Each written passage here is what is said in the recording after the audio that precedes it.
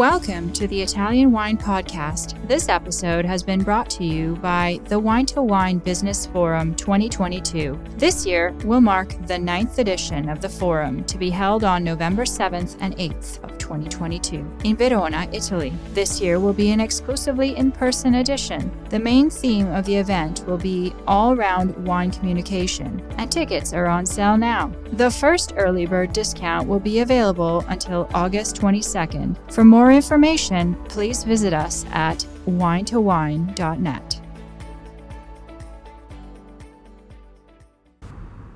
Warning. This podcast contains information in Italian language. I repeat, this podcast contains information in Italian. Cin cin.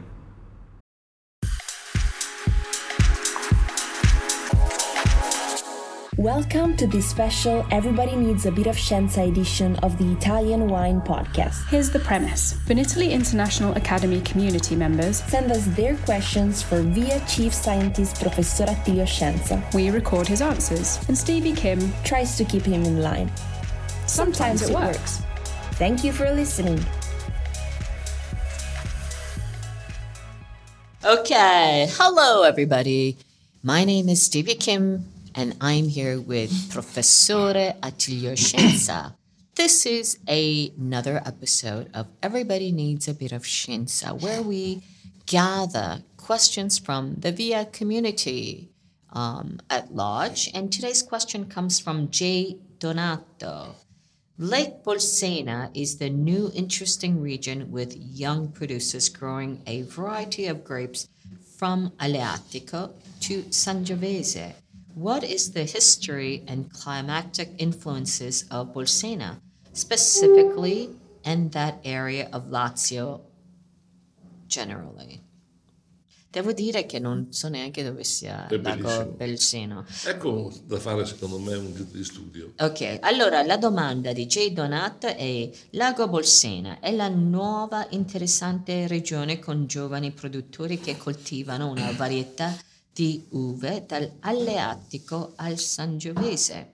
Qual è la storia e le influenze climatiche di Bolsena, nello specifico, e di quella zona del Lazio in generale? Devo dire che, Attilio, non so se è d'accordo, noi di Lazio studiamo pochissimo e conosciamo quasi nulla.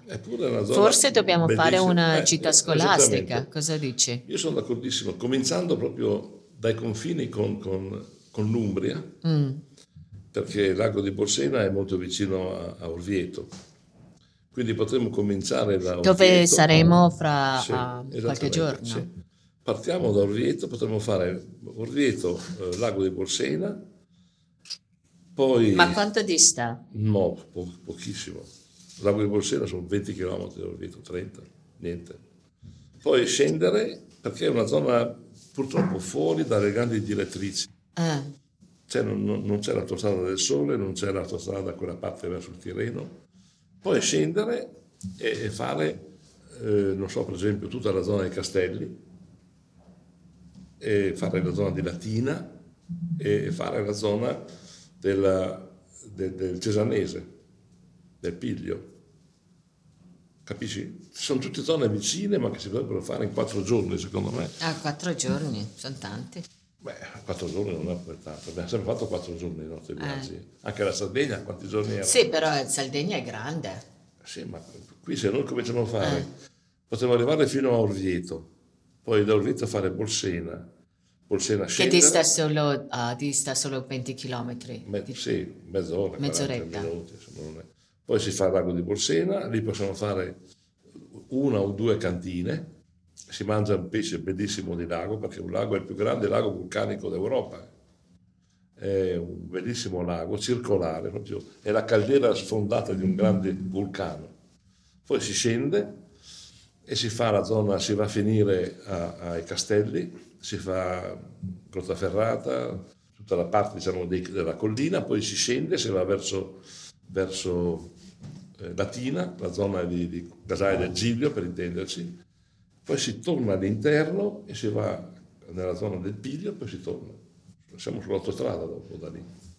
Allora, È un circolo. sì, per i nostri ascoltatori, in inglese si dice portare sulla stessa pagina. La gita scolastica che noi organizziamo sono dedicati ovviamente per questo studio un pochino più approfondito in territorio, aperti alla nostra community di ambasciatori, ma non solo, e poi giornalisti internazionali e educatori. Quindi stavamo parlando di questo. E come è una zona che non conosciamo poco o nulla, e allora stiamo ragionando per organizzare una gita scolastica.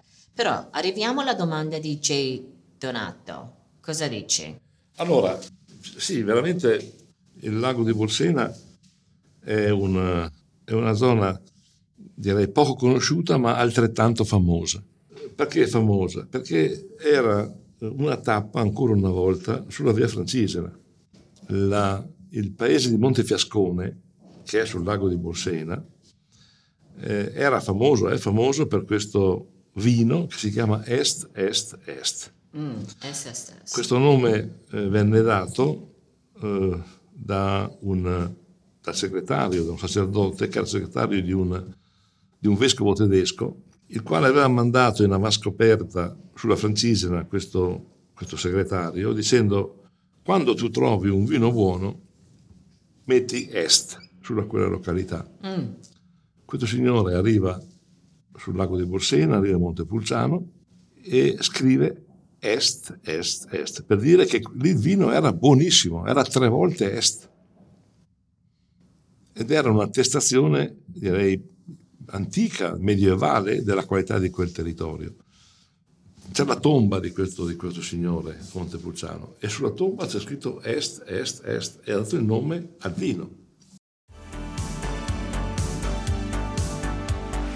Are you enjoying this podcast?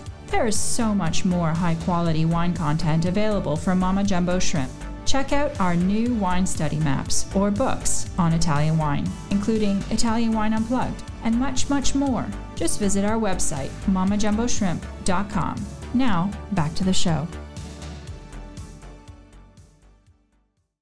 Allora, è il lago vulcanico più grande d'Europa.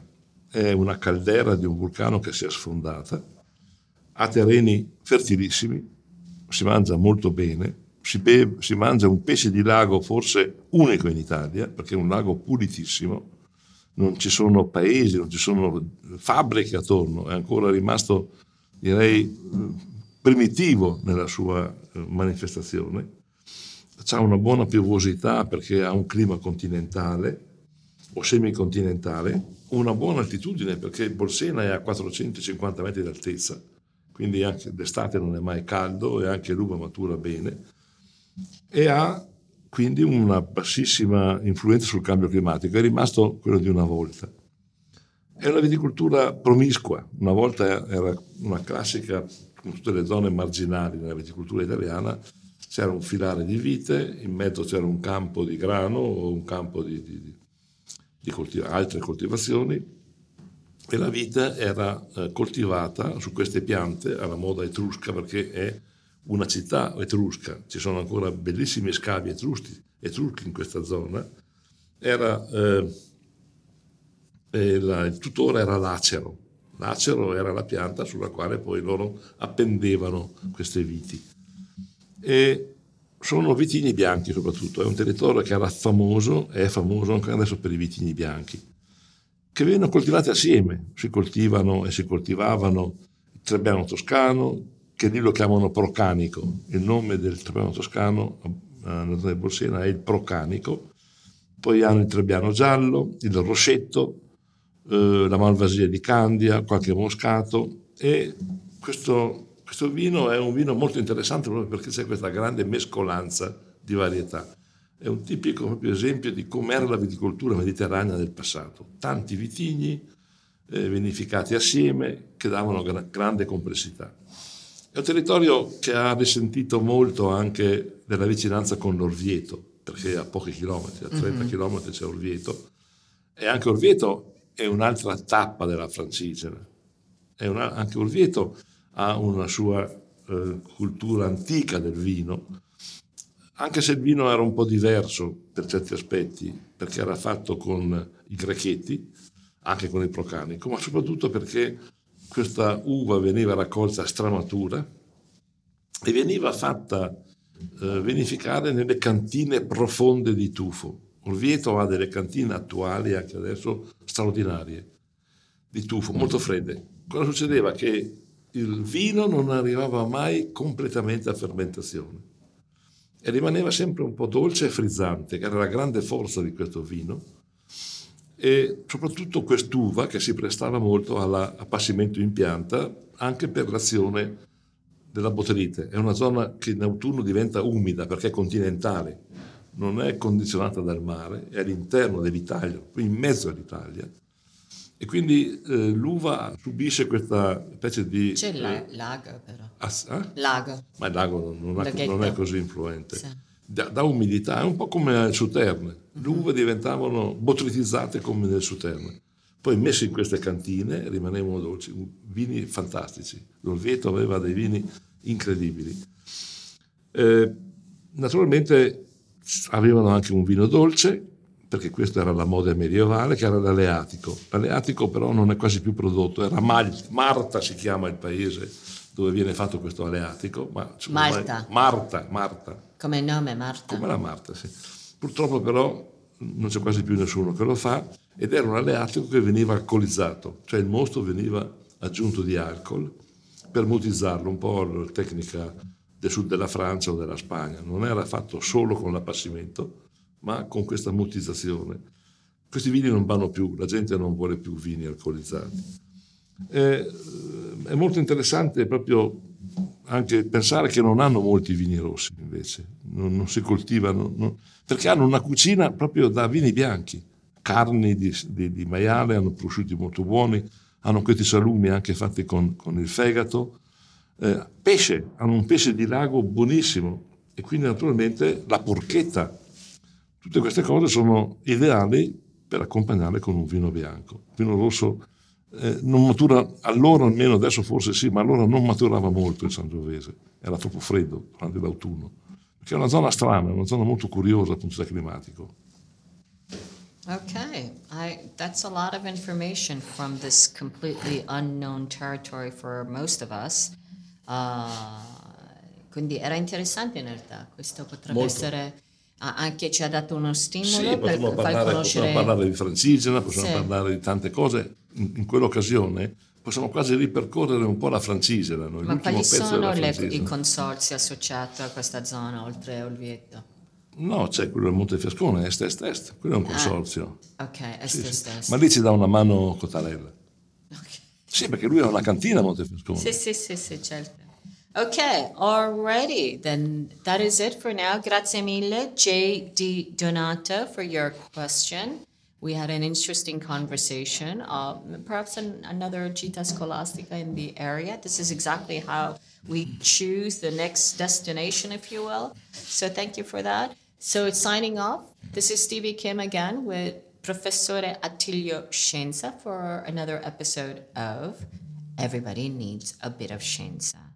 And don't forget to subscribe to our Italian Wine podcast channels, wherever you get your podcasts.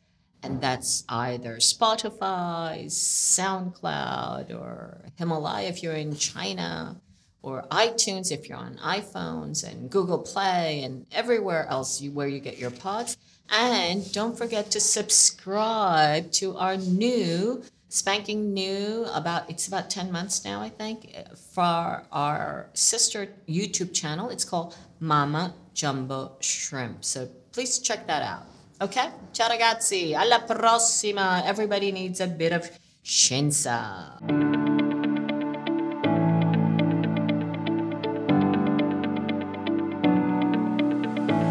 We hope you enjoyed today's episode brought to you by the Wine to Wine Business Forum 2022. This year will mark the 9th edition of the forum, to be held on November 7th and 8th, 2022, in Verona, Italy. Remember, the first early bird discount on tickets will be available until August 22nd. For more information, please visit us at winetowine.net.